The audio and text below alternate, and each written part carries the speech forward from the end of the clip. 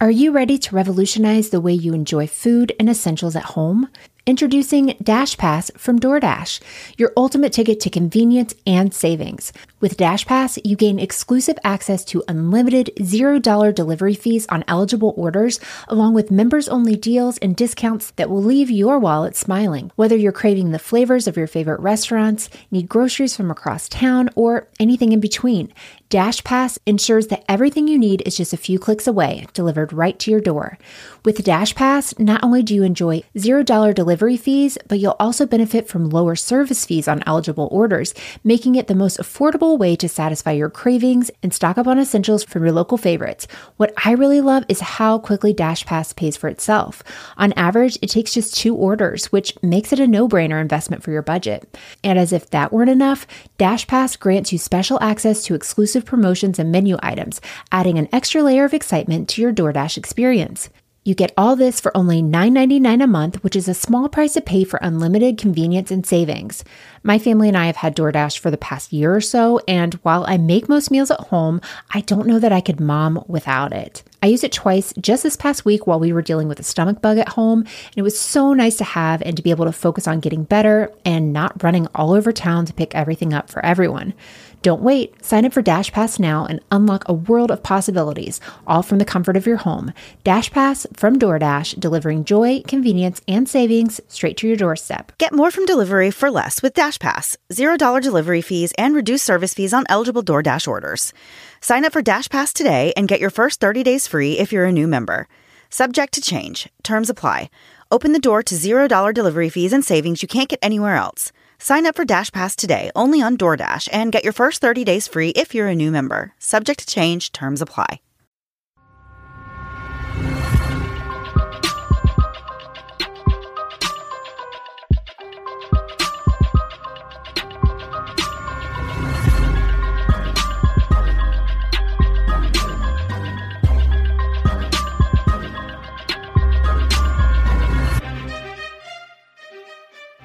Hey guys, and welcome to the Moms and Mysteries podcast, a true crime podcast featuring myself, Mandy, and my dear friend, Melissa. Hi, Melissa. Hi, Mandy. How are you?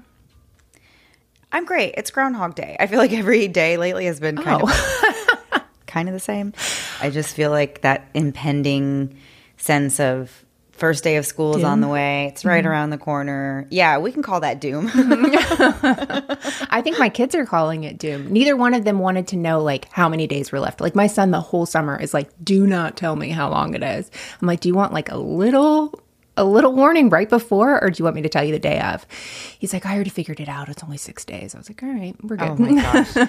Yeah, it's coming up fast. And we just started implementing, we started kind of going back to like the old rules that we used to have about like when it's time to like shut down all the screens and hand over the phones and get in bed. And so that's been kind of an adjustment. We kind of got a little bit lax over the summer. My kids definitely do more than 2 hours a day of screen time. I am totally upfront. I laugh in the face of that number. It's just good for you if you can, but that's never even been something I've attempted. Right. Yeah. So now we've been my kids have been staying up really, really late, like every night, just playing games with each other and with their friends that are from school. And I'm like, aren't your friends from school, like, aren't their parents starting to maybe like want them to kind of get back into more of like a school schedule, a more normal schedule? I think all the parents are waiting for each other. Like when their kid starts it, then everybody else is. So you need that one parent who's like, well, I'm that parent. Yeah. Oh, nice. I am not. Yeah. So, I mean, we're trying. I've been trying to go around and collect the phones at a certain time every night, and just like, so everybody kind of like doesn't think about it and just goes to bed. But it's been hard because my kids have been sleeping in until pretty late in the mornings now. And so, the first day and week of school, I think is going to be very interesting. Remind me, do you guys start like in the middle of the week, or is it the beginning of the week? I think we start on like a Tuesday. Okay. Or a Wednesday. It's in the middle of the week. I don't really understand why they do that. I guess to make it easier for you. Yeah, I actually am starting to get on board with that idea because we start on Thursday, and I'm like, oh, what a waste, because my son only goes 3 days a week, and Thursday is his last day of the week. So I was like, what a waste. But then I was like, no, actually, that's a great way to like dip your toes into it, fix all the things that went wrong the week before, actually take the phones over the weekend. That will be me. And, really get on board with it. But yeah, I'm excited. I'm anxious. I have a high schooler. You have almost a high schooler last year of middle school, right? Crazy. Oh my gosh. Yes, I know. And now they want to, we got like all these incoming eighth grader messages from the school, and they want to have set up a whole family meeting so we can all talk about, my son's plans for high school and everything. I'm like, hold on, like this sounds very... Where's the adult setting this up? Could they come here and do that for me? That's how I feel. I'm always like, my daughter's like, I have to do volunteer stuff this year. I have to do this. I'm like, well, we're going to meet with the guidance counselor because I don't even know what you're talking about. Yeah. I can see why they want to do a family meeting, because the incoming eighth graders, and especially the ones going in, like you said, like your daughter's going into high school, it's a whole different ball game. So I'm thankful that our school like wants to prepare them for that transition in their eighth grade year. So that's really nice. But yeah, it is wild to think. And then my little one's going into fifth grade. So, yeah. My little one's going into fourth. So we're like opposite. The end of an era. Yeah. I know. I can't believe he's going to be in. I know. Okay. We won't talk about it. But yeah, I know. He's almost in middle school. We're going through a lot here. We should have debriefed before. Sorry, everyone. Right? One thing I'm not going through, though, Melissa, is selling my home, thankfully. This week's episode kind of touches on, on selling your home. But that would also add... I feel like a fun element to back to school, wouldn't it? Fun? My face almost froze. No. Yeah. So I feel like selling your home is kind of a nightmare for most people at pretty much any time of the year. I can't think of one that's going to be a good one. And Melissa, your husband worked in real estate for a little while. Yep. So I'm sure you've heard it all. You've probably heard every possible story there is out there about people who want to buy or sell an entire house. But I bet none of them compare to the story that we have this week. Sometimes when a house is for sale, it also happens to be vacant, which is really great for the realtors who are tasked with showing the home to potential buyers because, of course, they don't have to worry about the homeowner's schedule. But many times, a house that's up for sale is actually still occupied by the owner who's trying to sell it. And they have to endure this process of having multiple strangers paraded around their homes while they kind of cross their fingers that somebody is like, yes, I want to buy this. So for me, absolutely, immediately no. Of anyone in my life that I know, you would be the most against somebody walking around your house with you not there. You'd be like, absolutely not. Yeah, there's no way I could ever do that. I'm not really somebody who like loves having a ton of company even coming to my house, much less people I don't know coming and looking around while my things are still in there. I know whenever people are moving, they stage the home so like they don't have like all their regular things necessarily sitting out, but I feel like they still have a lot of their stuff. It's only whatever you can out. Chunk into the closet right before they call you to say, we have somebody coming in an hour. It's just throwing things in a closet and hoping nobody opens it. Yeah, well, and if you're going to buy the house, you're probably going to want to look in the closet. So I don't know how good of an idea that is. So I definitely feel like that kind of whole scene just gives me anxiety. And it never really crossed my mind, though, that something truly awful could happen during a house showing, even a murder. The idea that somebody else would be murdered in my home while I wasn't there, while it was being shown by a realtor, never crossed my mind until this week. Congratulations, everyone. Now it's in your mind as well. Happy selling. So it was January 4th, 2001, when a homeowner that we'll call Gina arrived at home on her lunch break and made a horrific discovery. Gina went inside the garage, but was surprised to see that her front door was actually slightly open, and she noticed the sound of running water coming from upstairs. So as we said, Gina had her home listed for sale, and so she knew that there were realtors and potential buyers coming in and out to look at it. So the fact that there were signs that somebody had been there maybe would not have been super alarming on its own. Gina's house was actually situated in a cul-de-sac in a really upscale neighborhood just north of downtown Seattle, so like, oh, the door is slightly open and I hear water running. She's probably thinking somebody was just here looking at the house and accidentally, missed those things. So at the time, the home that she was selling was just over $500,000, but today would be closer to about $1 million. So when Gina made her way up the stairs to investigate where this running water was coming from, instead she found a trail of wet blood leading from a bedroom towards one of the bathrooms. She went over to this bathroom and found that both of the faucets in the vanity sink were on, as well as the shower faucet. Then she saw a man lying face down in the bathtub, covered in blood and appearing to have no signs of life. There was no weapon that she could see that had been left behind. The man was named Mike Emert, a popular and successful real estate agent who had several listings for properties worth over $1 million. Gina actually didn't know Mike herself. She had listed her house with a totally different agency, but Mike was just the one that was supposed to be showing the house to his client, someone named Steven.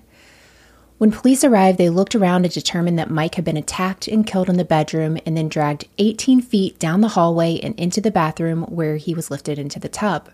It was theorized that the killer turned on the water faucets to wash away trace evidence, as well as to clean himself and the murder weapon off. Mike's vehicle, a 2000 black Cadillac Escalade, was missing, and neighbors said they actually saw someone driving it away earlier that day. It was also noted that Mike's wallet, watch, and diamond ring, both worth thousands of dollars, were missing as well. As soon as police learned that Mike was showing the house to a guy named Steven, it was theorized that he was the killer. Mike was born Michael Angelo Emert on November 13th, 1960, in Walla Walla, Washington. I still think that's the best name for a town of all time. It's my favorite. It's just fun. So he was raised there, and he graduated from Walla Walla High School in 1979. From there, he attended Washington State University and later became involved in a seed business. In the late 80s, Mike moved to the Seattle area, and in 1990, he became a realtor. He worked in the Bellevue office of Windermere Real Estate. It was through working at this company that Mike met the woman he called his soulmate, Mary Beth. Mary Beth was a single mom with a 5-year-old little girl. She and Mike became fast friends who constantly talked on the phone when they weren't together because they really just enjoyed each other's company that much. Mary Beth's daughter was also very fond of Mike, and they had a close relationship. Mike even went on to coach her basketball team for 2 years, and he often took her to Sonics games. In August of 1996, Mike and Mary Beth got married. Her parents were huge fans of Mike. In fact, Mary Beth's father said, quote, "Mike was my favorite buddy. He was one of those son-in-laws that doesn't come along too often. He was a good man," end quote. Mike was also described by others as being friendly and well-respected. Those who worked with him professionally said that he had always went out of his way to help his client and said that his energy, sense of humor, and integrity just made him such an amazing person. On the morning of his murder, Mike told his wife, Mary Beth, that he was going to show a house to this man from California named Steven, who was looking to relocate to Seattle. Mike described this man as being, quote, "a weird dude in his 50s who used a cane and walked with a limp." Mike also said that this man had an East Coast accent, which I wish I knew exactly what he meant by that, because like East Coast Boston is different than East Coast Cocoa Beach, Florida. So like that could be, what does an East Coast accent sound like? I always thought East Coast was like Boston and stuff. I feel like people forget about things like Florida when they make those wide ranges. So they think like of New England, like that area. Maybe. Yeah, like the Northeast. Okay, so Northeast maybe is possibly. We don't know though. Yeah, we don't know. But then again, East Coast, like West Virginia, has a different accent as well. So, you know, like we have lots of accents on this side of the country. They don't mean West Virginia. So Mike told Mary Beth that he was going to meet this man, Steven, at a local mall at 11:30, and he was going to pick him up and drive him to Gina's house again. He had already taken Steven to see this house the day before, and Steven had called and requested to view it once again on the 4th. Mary Beth later said that she found it kind of strange that Steven even wanted to meet at the mall. Usually clients, they wanted to meet at the office or at the property that they were going to see. So she said that to her it was a real red flag, but Mike probably didn't think much of it. At this time, most realtors assumed that crimes would only be committed against female realtors, not male realtors. So they kind of, you know, they're thinking, what's going to happen to this, you know, this big guy, Mike? Like, he's totally fine. So also, murders that were in the area that this home were located was a super rare occurrence. There actually hadn't been one there for many, many years. So Mike did go to the mall and met up with Steven, and they drove to the house together. We don't know exactly what time they got there, but we do know that by the time Gina got home for lunch around 12:30, Steven was gone, probably in Mike's SUV, which was later found abandoned at a nearby shopping center. And the following day, January 5th, Mike's wallet was found at the State Ferry terminal, and his debit card was missing. They also found Mike's phone on the same day, and they later determined that the phone had been used hours after Mike was killed. Based on where they found Mike's car and wallet, it was believed that the killer drove his Escalade away from the house, dropped it off at the shopping center, and then took a bus to Seattle or possibly had a second car or driver waiting for him at the shopping center. Investigators searched Gina's home, the place where Mike was killed, as well as his SUV. There was no DNA evidence found inside the house, making it clear that the killer had taken steps to be very careful. However, they weren't so careful with the SUV. Investigators actually found blood inside of it that was later determined to belong to the killer. They also found the killer's skin under Mike's fingernails, which could be how they knew it was the same person's DNA. The DNA collected was run through the national database, but unfortunately, it didn't bring up any matches. The lack of evidence left behind and really the bizarre circumstances made investigators think the murder had been meticulously planned and carried out. Even though Mike's expensive personal effects were taken, officers still believed that robbery was not the primary motive. They believed that Mike had been targeted. Police thought the killer picked the house because it was isolated from other homes. He met with Mike to view the home the day before the murder so he could get a layout of the place. Because of the way the killer turned on the faucets in order to wash away evidence, police believed Mike's murder was probably not this guy Steven's first, and it definitely wasn't his first violent assault. Police actually believed that Steven was a hitman. But you got to ask yourself why. On January 6th, police said they still couldn't figure out a motive, and they were left scratching their heads. Multiple relatives were interviewed, including, of course, his wife, Mary Beth, to see if any of them could have hired a hitman, and all of them were ruled out as suspects. Other realtors in the area that could have been rivals with Mike were also looked into, but they found nothing to suggest that anyone he worked with wanted him dead.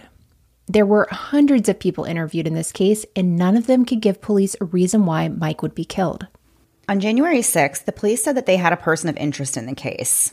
They were looking for a man they believed was named Steven. They gave his description and said that he was from California, but they didn't have a motive. On January 11th, police reported that they found someone matching the description of Steven, but that person was actually later determined to not be the killer, so we're not going to go too far into anything else about that. But the man was actually given a polygraph, and he submitted blood and hair samples, and that's how they ruled him out. On January 28th, a $50,000 reward was available for information, but still the case went unsolved, and at this point, the reporting began to slow down. At some time before the 1-year anniversary of Mike's murder, Unsolved Mysteries filmed a special on his story. The police were interviewed for the show, and they said they still believe that Steven was a hitman and that he killed Mike in this planned attack. Although Mike's wife had mentioned that Steven walked with a limp, the police said they now believe that that may have been just a ruse and that he was faking it. And that was because they theorized that it would have been very hard for an old man with a limp to overpower someone like Mike, who was nearly 6 feet tall and about 190 pounds. They also pointed out that the killer had to be physically fit enough to drag Mike's body to the bathroom and lift him into the tub. It was thought that Steven's cane was possibly just a disguised murder weapon that had a sword or a knife-like portion on the end, and they believed that Mike was possibly struck with the cane and then stabbed repeatedly. But despite the coverage on Unsolved Mysteries, Mike's case continued to go unsolved. His death left a lasting impression on the local community in Washington. Up until that point, the perception, as we said, was that agents who were women were more vulnerable to these types of attacks. But Mike's murder made his company realize that they actually needed to increase safety precautions across the board for realtors of any gender. Multiple agents came together and created the Washington State Real Estate Safety Council, which was dedicated to minimizing the risks to real estate agents and their clients. Furthermore, the state governor proclaimed that a specific week in September would be Real Estate Safety Awareness Week. So there were new rules put in place for agencies in the area, such as a new policy that new clients had to meet with agents in the office, and before a house showing, the client had to provide their ID and their license plate number. Agents were encouraged to program 911 into their phones and to create these pre-written distress signals with coworkers. Like, for example, they could send a text that said something normal, like, "I need the red files," and that would be a code for "I'm in danger."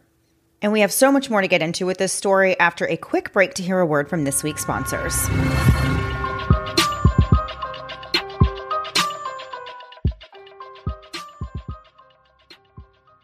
My son is constantly harassing me about getting a phone. And of course, I tell him he doesn't need one, but here's the thing. There are benefits of a phone that I do want him to have. Things like being able to call me when he needs me, or me being able to follow him on GPS when he and his sister ride their bikes to my in-laws. And thanks to Cosmo's Junior Track 2 smartwatch for kids, we can have all that, plus help grow his independence all at once. Cosmo is a great solution for kids aged 5 to 12. It's completely safe and pairs to an app on your phone, so you're in control. Kids can't add new contacts or message people unless you have deemed them as a contact in your phone. Also, there's no internet, so you don't have to worry about the World Wide Web being available on their little wrists. The Cosmo app is really great for paranoid parents like me that don't want their anxieties passed on to their kid, but also need to know where their kid is at all times. There's just so much peace of mind knowing that my son can call me anytime he needs me, and that means he doesn't even need to be hooked up to Wi-Fi, thanks to the easy-to-set-up Cosmo cellular service plan. Visit CosmoTogether.com and enter code MYSTERIES at checkout for 30% off a new Junior Track watch just in time for back to school. I love my dogs Lila and Reese, and I want to do everything I can to help them live a happy and full life. And while the saying goes, all you need is love, I'm here to say that's a lie. When it comes to your pet, you do need love, but you also need food, shots, and did I mention money to pay astronomical emergency vet visits? Those vet bills can really hurt your wallet, but thanks to Embrace Pet Insurance, you can get reimbursed for your pet's unexpected accidents and illnesses. I've had pet insurance on my dog Remy since he was just a pup. I never actually planned to get it, to be honest. I just assumed it would be way too expensive. But then I saw what our friends went through with their dog and how much money they saved thanks to their pet insurance. It was a huge game changer, especially because Embark is actually extremely affordable. For me, there's a huge relief knowing that when Remy does have an emergency, I can focus on him and not on the vet bill. But Embark doesn't just stop there. They have a 24/7 helpline and optional wellness rewards program to ensure you are prioritizing the preventative care for your pet, so you may not even need to use Embrace in the first place. And I like this part. With multiple pets to insure, I'm eligible for a 10% multi-pet discount, and you aren't limited to where you go. With Embrace Pet Insurance, you can visit any vet or emergency clinic. Don't wait for the unexpected to happen. Join the massive community of pet owners who trust Embrace Pet Insurance to protect their pet. Head to embracepetinsurance.com/moms and sign up for pet insurance today. Make sure you go to embracepetinsurance.com/moms or else they won't know we sent you. And now back to the episode. So before the break, we were discussing the murder of Mike Emert, the real estate agent who was killed at a showing by a man who police believe is named Steven, who was probably from California, and that's really about all they have at this point. So when the 2-year anniversary came around, Mike's wife, Mary Beth, told the Seattle Times that she was still very much in mourning and that she would visit Mike's grave on the 4th of every month and on important dates and holidays.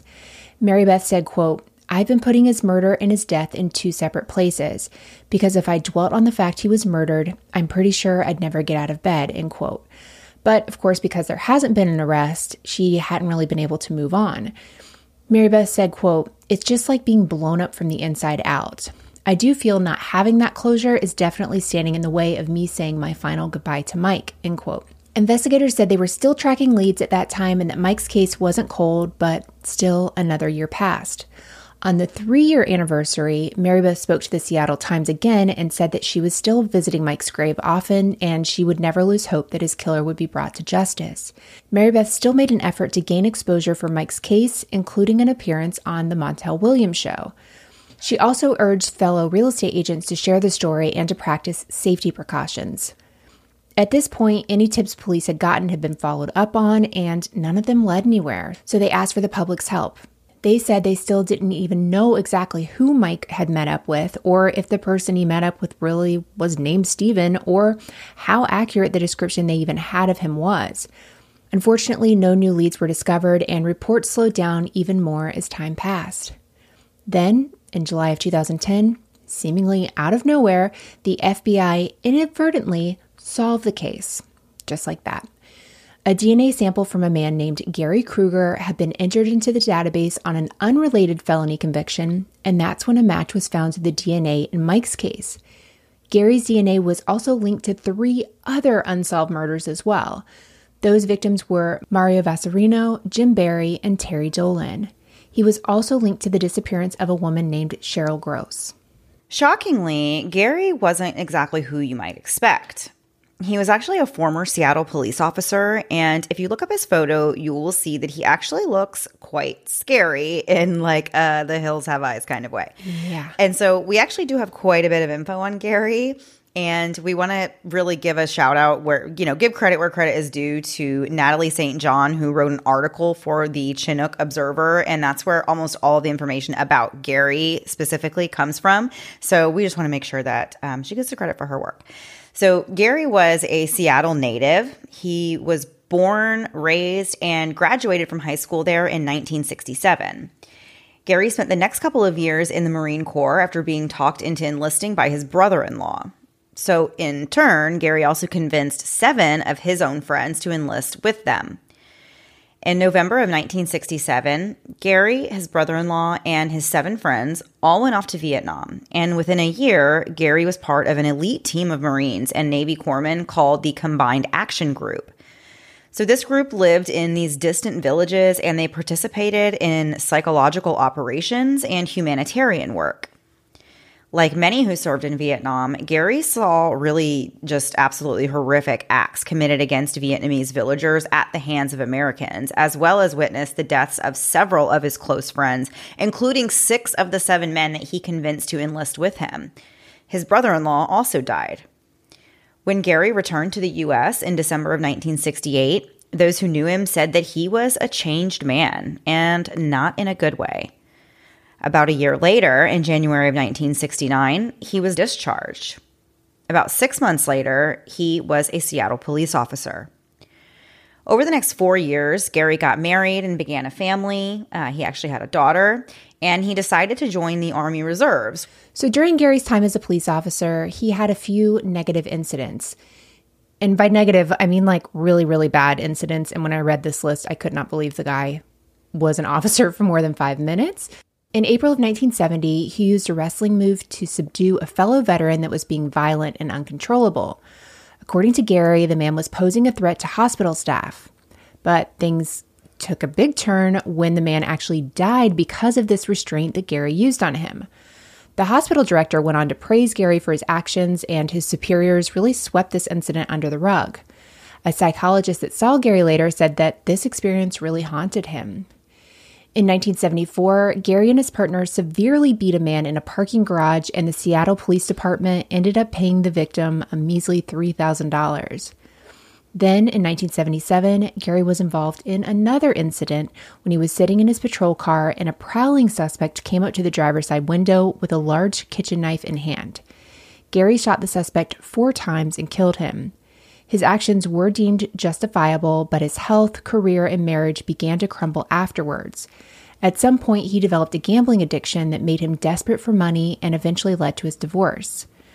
In 1979, Gary was once again involved in an on-duty altercation where a person who was high on PCP tried to get Gary's gun and shoot him with it.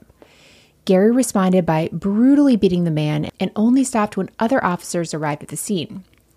After this incident, Gary was taken off active duty and sent to a psychologist to be evaluated. The psychologist determined that Gary was in fact a liability and that he was becoming more and more unable to control his temper. Gary was a risk for continued use of excessive force. Gary was advised by his friends and the Seattle Officers Guild to quit his job as an officer. The president of the guild said if Gary didn't resign, they would ensure Gary's removal from active duty himself. So basically, leave on your own free will or we're going to remove you from this. In early 1980, Gary did leave the police force as well as the Army Reserves. At this point, Gary and his ex-wife had gotten back together, and he promised he would quit the gambling, but he wasn't able to make good on this promise.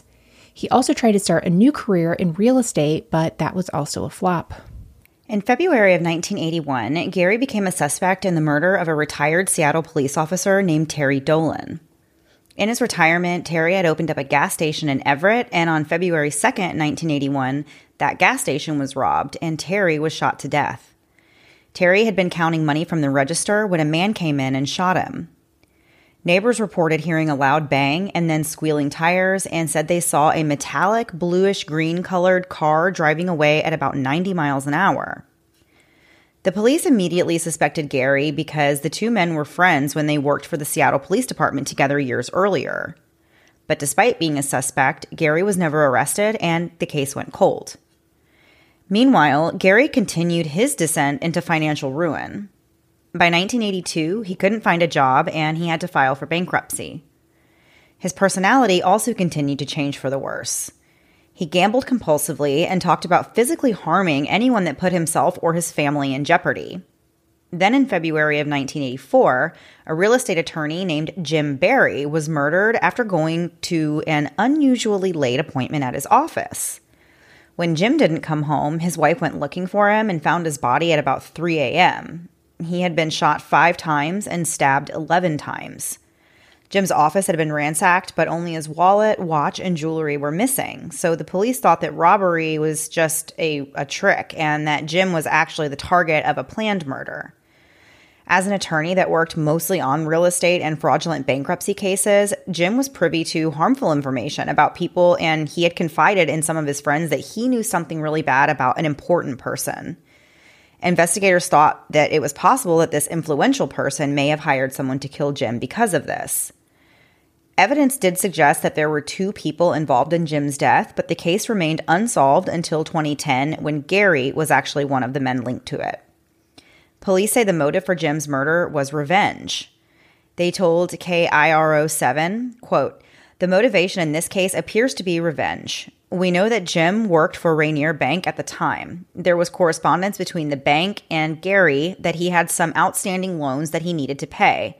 There was some direct correspondence from Jim's office to Gary's home that he needed to pay those bills, and that was the motive." By the summer of that same year, Gary and his longtime friend and crime buddy Carl Keller were both going through the worst of financial times, so Gary came up with the bright idea to rob a bank. Carl agreed to rob just one bank, but it ended up turning into a cycle where they would rob a bank and Gary would just gamble away the money and bully Carl into another holdup. The 2 of them hit a bank near Aberdeen in June of 1984 and tried to rob a Grayland bank on October 1st, but the bank was closed when they got there, so they couldn't go through with it, which, okay, I think that'd be a great time to rob a bank. But nobody take that and run with it, please. 3 days later, Gary was using stolen credit cards at the mall in Linwood when he got caught. He gave the arresting officers a fake name that he had once used himself as an undercover officer, and later said he lied about his name because he didn't want it to be mentioned in the news. He said the cards weren't stolen, but that he had gotten them from a friend he gambled with, who borrowed $1,500 from him during a trip to Vegas. The friend couldn't pay Gary back with cash, I guess, and so he gave him the credit card to go shopping with. Police do not believe this at all, and he's charged with using stolen credit cards. Gary applied for a program for first-time offenders and used 3 people as his character witnesses. An old Army friend whose boss Gary later murdered, his friend Carl Keller, and Tom Gross, who was the husband of Cheryl Gross, who went missing in 1991. Gary's caseworker said the shopping spree was an isolated incident and that he was unlikely to be involved in any other criminal activity. He was given a suspended sentence and probation and released before the end of the month. Not long after getting out of jail, Gary and Carl robbed a bank in Island County on October 26th. 6 days later, they committed another robbery in Nassau. This time, police sent out a description of the robbers and began searching for them. Eventually, the FBI got involved because of the similarities between these robberies and other recent robberies, which they would later learn were committed by Gary and Carl as well. But at this time, the men remained on the run and continued robbing banks. And we somehow still have more to get into after one last break to hear a word from this week's sponsors.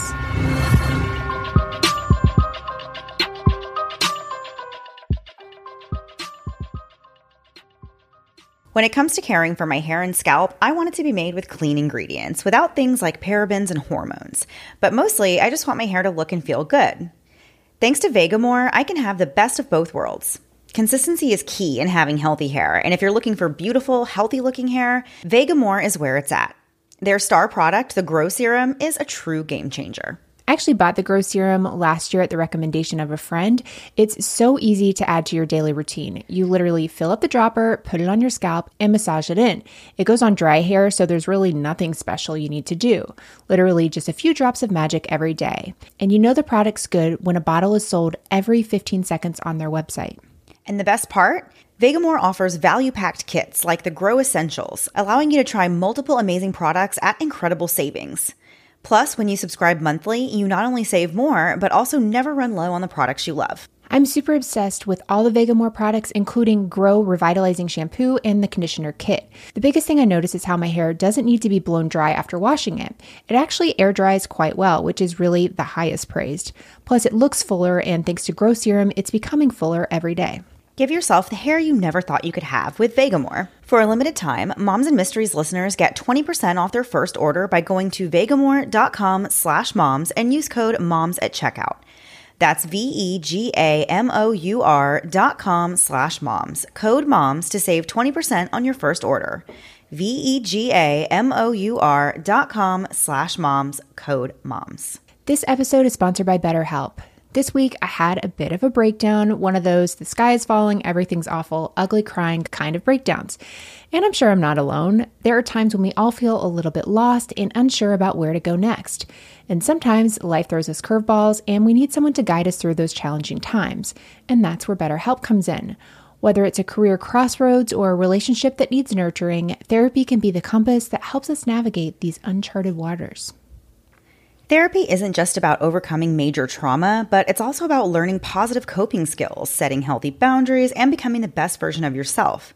Therapy can be that safe space where you can express yourself without judgment, explore your feelings, and gain clarity. One of my favorite things about BetterHelp is that it's entirely online. There's no need to worry about commutes or schedules. It's really designed to be convenient and flexible, fitting right into your busy life, not the other way around. All you need to do is fill out a brief questionnaire and they'll match you with a licensed therapist who's perfect for your unique needs and situation. And here's another incredible feature. If you feel you're not entirely clicking with your therapist, you can switch to another one at no additional charge. Let therapy be your map with BetterHelp. Visit betterhelp.com/moms today to get 10% off your first month. That's BetterHelp, HELP.com/moms. Are you ready to revolutionize the way you enjoy food and essentials at home?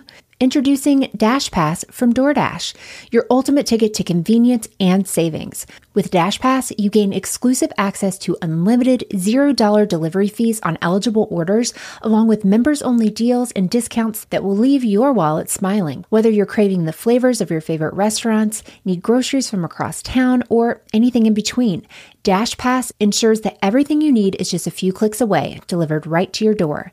With DashPass, not only do you enjoy $0 delivery fees, but you'll also benefit from lower service fees on eligible orders, making it the most affordable way to satisfy your cravings and stock up on essentials from your local favorites. What I really love is how quickly DashPass pays for itself. On average, it takes just 2 orders, which makes it a no-brainer investment for your budget. And as if that weren't enough, DashPass grants you special access to exclusive promotions and menu items, adding an extra layer of excitement to your DoorDash experience. You get all this for only $9.99 a month, which is a small price to pay for unlimited convenience and savings. My family and I have had DoorDash for the past year or so, and while I make most meals at home, I don't know that I could mom without it. I used it twice just this past week while we were dealing with a stomach bug at home, and it was so nice to have and to be able to focus on getting better and not running all over town to pick everything up for everyone. Don't wait. Sign up for DashPass now and unlock a world of possibilities, all from the comfort of your home. DashPass from DoorDash, delivering joy, convenience, and savings straight to your doorstep. Get more from delivery for less with DashPass. $0 delivery fees and reduced service fees on eligible DoorDash orders. Sign up for DashPass today and get your first 30 days free if you're a new member. Subject to change. Terms apply. Open the door to $0 delivery fees and savings you can't get anywhere else. Sign up for DashPass today only on DoorDash and get your first 30 days free if you're a new member. Subject to change. Terms apply. It's been a while since I've had a baby of my own, and some days I miss it so much. The baby cuddles and baby smiles, but when it comes to diaper rashes, not so much. I remember the first time my oldest had a diaper rash, I was really devastated. Here's this tiny thing totally dependent on me, and now she's fussy and obviously uncomfortable, and I'm supposed to have the answers. Well, with time and treatment, it went away, but what I really wanted was to avoid it altogether. And now, baby butts rejoice.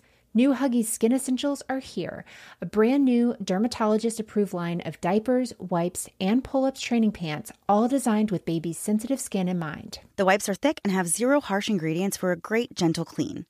Pull-Up Skin Essentials has got your big kid covered too, with a training pant that's ultra soft and breathable to help protect sensitive skin throughout potty training.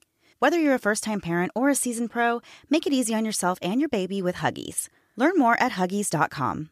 Once again, head to Huggies.com to learn more. And now back to the episode. So before the break, we have talked kind of about a lot. This story originally started with the murder of realtor Mike Emert, who was killed while he was showing a home in a town near Seattle, Washington. And the case went cold for many years until it was later solved by the FBI after they matched the DNA from a man named Gary Kruger to Mike Emert's murder, along with many, many other crimes. However, at this point, they still did not know where he was. So we're kind of getting into a little bit of the story about what Gary was up to in the meantime while he was out on the run before the FBI was able to match him to Mike's death. So in October of 1985, Mario Vasarino, one of the victims that was later tied to Gary, was killed inside of his home. His badly beaten body was found in the bathtub with the water running. In this particular case, there was Parmesan cheese sprinkled over the victim. And according to the police, Parmesan cheese at a murder scene like this was like a calling for a mob hit or a rat, which, Melissa, have you ever heard of that? I've never heard of that. I feel like that's something I would have heard of. No, but why are we wasting cheese? I don't understand the connection either. But the house looked like it had been ransacked, and the police believed, though, again, that this was just kind of to throw them off. They felt like it looked though it had been staged. Mario's car was stolen and found abandoned several miles away, and his wallet was later found at a local strip club. There were a few motives that were considered in Mario's death, including rumors that he'd been cooperating with a federal organized crime investigation. There was a commission in Chicago that was looking into some allegations of racketeering, kickbacks, tax evasion, and embezzlement of union funds. Mario's case ultimately, though, wasn't solved once again until 2010 when the DNA from Mike Emert's murder was matched to Gary. When detectives started looking into Gary more, they found out that one of his army buddies, who we'll call Stan, was actually a longtime person of interest in Mario's murder, even back in the very beginning. While tracking down and talking to witnesses, they spoke to someone who said that Gary had actually confessed. Gary allegedly said that Mario was Stan's boss, and Stan was worried that Mario was going to fire him, which meant that Stan would lose his union benefits. So Gary killed Mario, and Stan remained with the union and eventually even became the president of the union. What? Yes, yeah. So, of course, the police believe that Gary actually killed Mario as a favor to his friend Stan, and that this was not, in fact, a mob hit. But I guess maybe Gary was trying to throw them off with that, too, like he had at every other murder scene that they found. Like, there was they thought something had been staged. Maybe he knew about the Parmesan cheese and was like, right. Oh, if I do that, they'll think it was a mob hit. So when the police interviewed Gary's own wife and asked her if he had killed Mario, her response was, quote, "Of course he did," end quote. Gary and Carl continued their robbing spree. Their last robbery of 1986 was on October 21st, and in this case, each of them fled the bank separately. As Gary was making his getaway, a Grays Harbor County deputy passed by and thought Gary just looked suspicious. So he ran the plates on the car, and he found out that the car he was in was actually stolen. From there, a very, very dangerous car chase ensued, with speeds reaching 100 miles an hour until Gary eventually lost control of his vehicle and crashed. He was unconscious and bleeding when the deputy walked up to the car, and the officer ended up calling for an ambulance for him. Gary was rushed to the hospital with a badly broken leg, fractured ribs, and head and chest injuries, but he was alive, and he would go on to make a full recovery. When police looked inside Gary's car, they found 2 duffel bags containing 2 rubber masks, a police scanner, ski caps, a blue revolver, and a small handgun. Deputies called on other departments to see if there were any robbery involving men wearing old man masks. Multiple counties confirmed having similar robberies. The FBI then set up a meeting with the local departments and said they had noticed a multitude of similarities between 6 different robberies between 1984 and 1986. Among these similarities was the fact that the suspects always drove off in a 66B or 67 Plymouth, and that the leader carried a police radio and a blue revolver and always demanded big money and traveler's checks. They said they knew that one of the robbers was Gary. A warrant to search Gary's house was obtained, and police found a briefcase full of stolen checks there. They continued to hunt for Gary's accomplice. In November, Gary's friend Carl turned himself in. He confessed to 8 robberies he committed with Gary. In the end, the two both took plea deals. Gary was given 15 years, but he only served 7 of them before being released in 1992. His wife and daughter stood by him through it all. It wasn't until 9 years later, in January of 2001, that Mike Emert was murdered and police struggled to track down his killer. Meanwhile, in February of 2001, Gary robbed another bank and then went back to the same bank 2 months later, but this time he got caught while trying to flee. He took a plea deal again and was given 70 months for the robbery, and as a condition of his plea deal, he was ordered to submit a DNA sample upon his release. Mandy, you have a note here. Why don't they make you... If they're going to make you submit your DNA, why don't they do that when you first get there? Why are they like, hey, when you leave, do me a favor, close the door behind you and give us your DNA? Yeah, that part was probably one of the most shocking things I've heard, because that doesn't make any sense. While you have the person right there in front of you, it takes 2 seconds to swab the inside of their cheek and collect a DNA sample, instead of trusting that the criminal is going to go submit their own DNA once they're released. Like, that doesn't not make a lot of sense to me. And it didn't in this case either, because Gary was released in 2004 and put on probation, but like Mandy was saying, he didn't end up submitting his DNA. A few years later, Gary's probation officer lobbied for Gary to be released from supervision early and stated that Gary was not a danger to the community. Gary finally gave his DNA sample in 2007, but due to a backlog of over 300,000 samples, it wasn't entered into the national system until July 2010, so that's 3 more years. On the night of March 26, 2010, Gary, who was now 62 years old, and an accomplice, a 64-year-old man named John Bradshaw, ambushed a man and his college-age son as they arrived home around 10:30 that night. The man, Corey, was an orthopedic surgeon who lived with his wife and kids in a lakefront home on Lake Washington. Corey and his wife Shelby did not know Gary or John. Corey and his son were coming home from the airport when either John or Gary popped out and threatened them with a gun. Corey's wife and daughter were still inside the house, totally unaware of what was happening outside.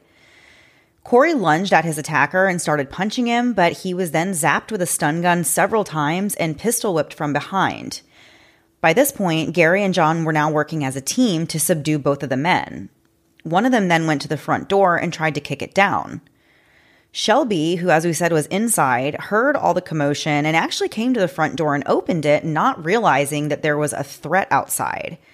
She saw a man dressed in all black and he was yelling at her, so she slammed the door shut and locked the deadbolt while she called 911.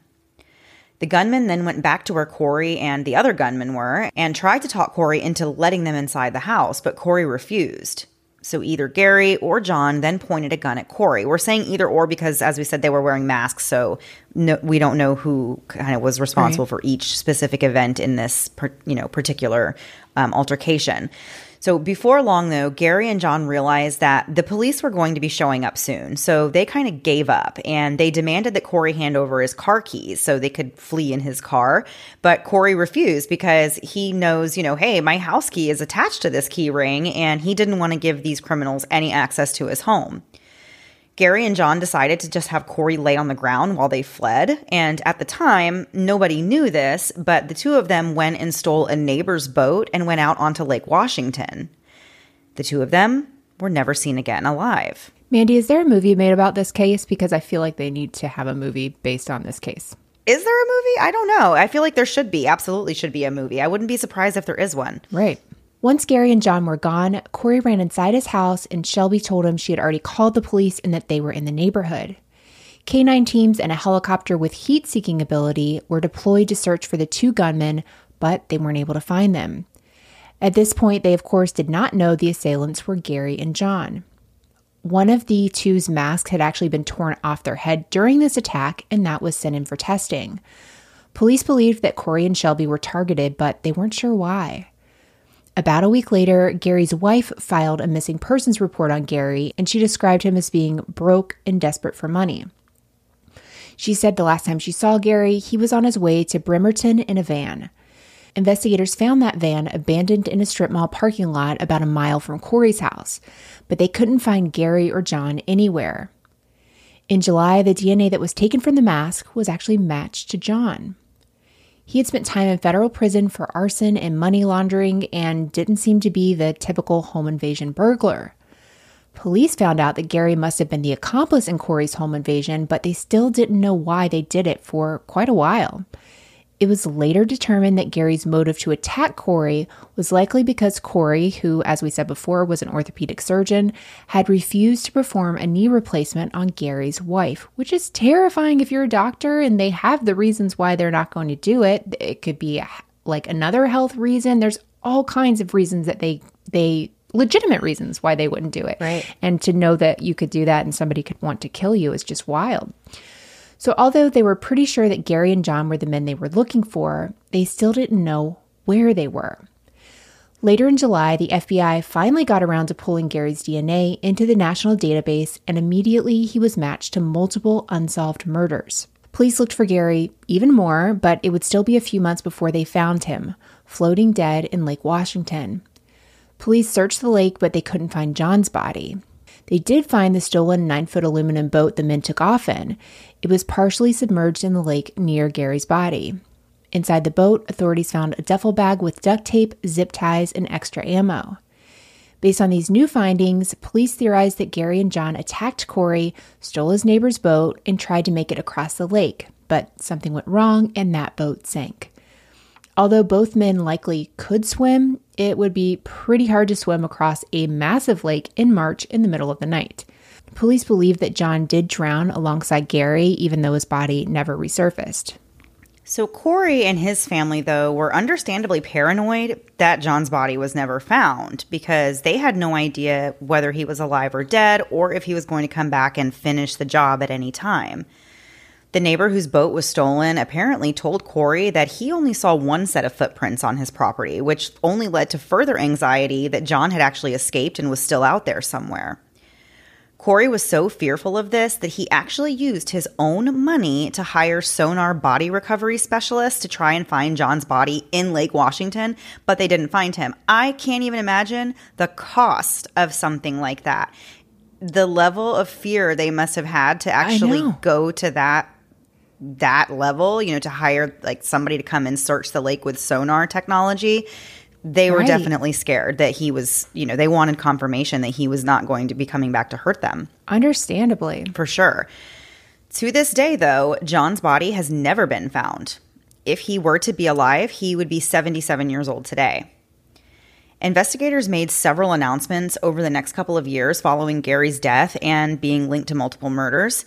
It was officially announced that he was suspected in the killing of Terry Dolan, who we mentioned earlier, and that he was the killer of Jim Barry and Mario Vassarino. But Mario's case was actually still being looked into to see if Gary had acted alone or if he had an accomplice in that case. Gary was Mike's murderer, but the case wasn't closed because the police were still investigating whether or not another person may have actually hired Gary to kill Mike or if another person was somehow also involved in Mike's murder. To this day, police don't know what Mike and Gary's connection is or why Gary killed Mike Emert.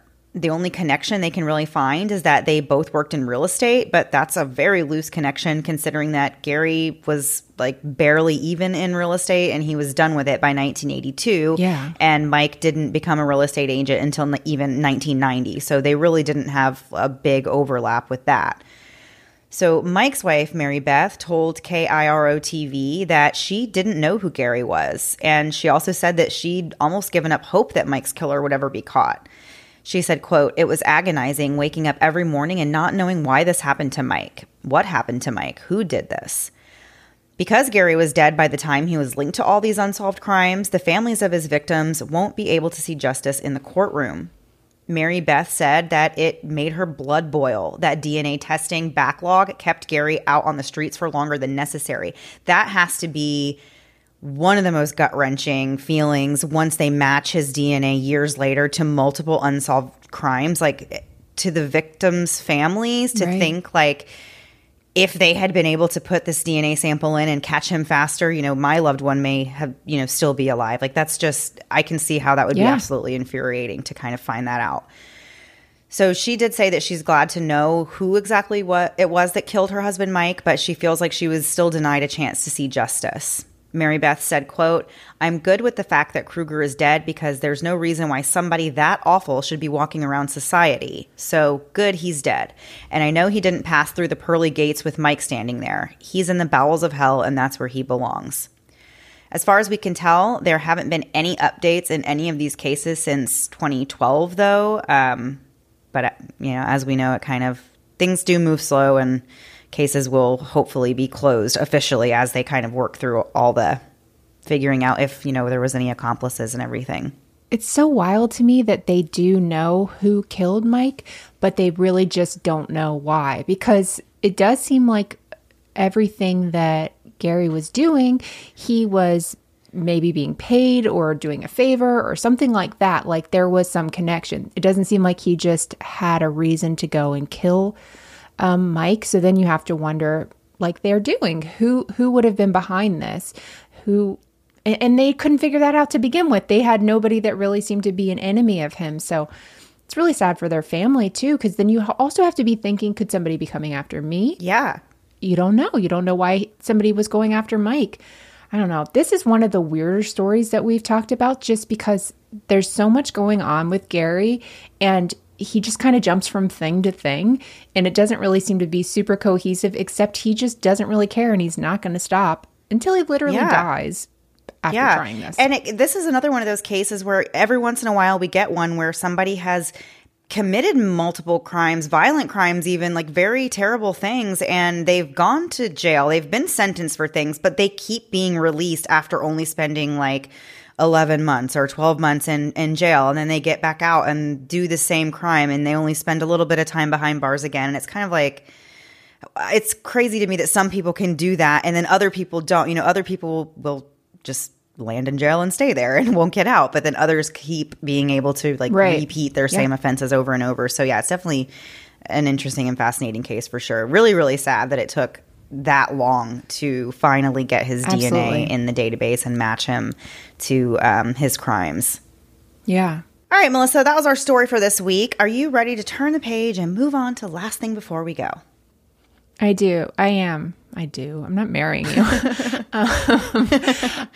Yes, Mandy, this week we talked about a realtor in real estate. So I just looked up some facts about real estate that I wasn't aware of, and I'll be interested to know if you are aware of it. One of the things that is actually kind of, how do you feel about the metaverse? Do you understand the metaverse? Do you get it? Well, do I understand it and how do I feel about it are two different questions.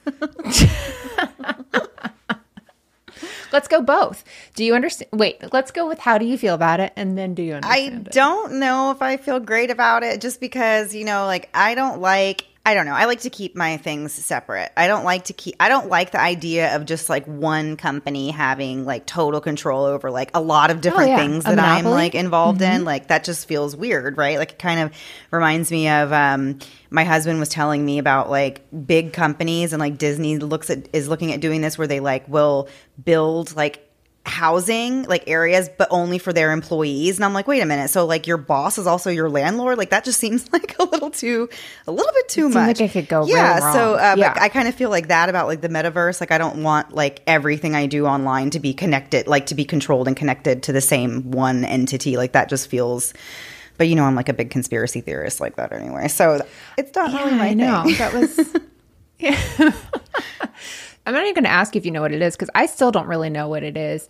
But I know it's like virtual reality and stuff, and like you have your own world. You can buy real estate in the metaverse. Oh, okay. Are you cool with that? Are like, you gonna?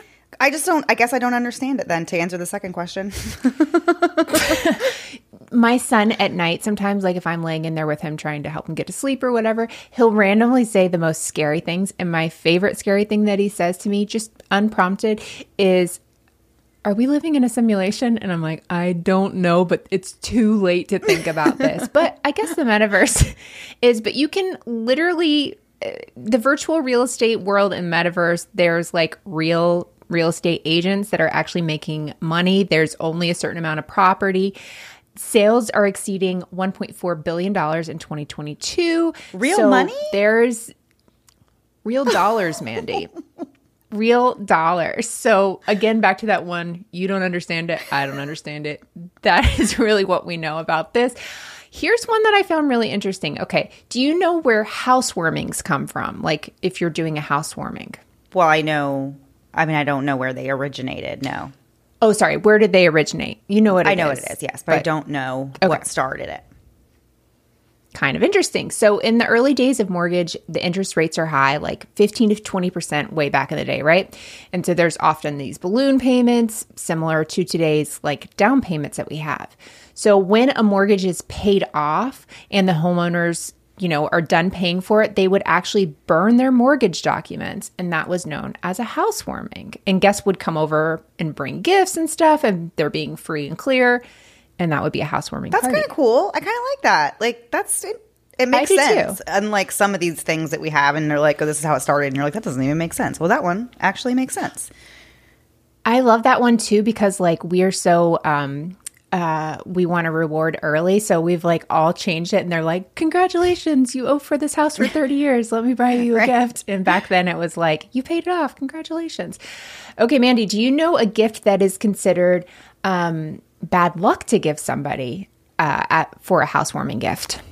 I don't. I'm not very superstitious. I just learned recently that it's bad luck to bring a banana on a boat. So I don't know. There's all kinds of weird like superstitions. It just sounds like it would be gross. It'd be like warm because you can't really put it in a cooler. That's probably the right? real reason why. It's because it's just not really a good food for like being out in the sun. That actually hurt my stomach. I don't want to think about that. That should be bad luck. So here's this story. I've never heard of this, but it's kind of interesting. So superstition, like you were saying, you're not superstitious, but superstition says if you give a knife as a gift, you risk severing your friendship with that person. Oh, a knife? That's crazy. Yeah. I would think that would be a totally acceptable housewarming But gift. you can do it, Mandy. Here's what you have to do, though. You have to take a penny and give it to them, like you tape it to the blade. And that's like basically saying that they can take the penny and pay you for this knife. So like I give you a knife with a penny taped to it. You give me the penny back. You're paying for the knife, so it's not technically a gift. So then it's not bad luck. This website I'm on just might really have some questionable things. I can't wait until I have somebody move into it. I'm like, I can't wait to give someone a knife with a penny taped to it and watch them be like, what is this? I mean, I don't know that I would do that. It sounds a little creepy.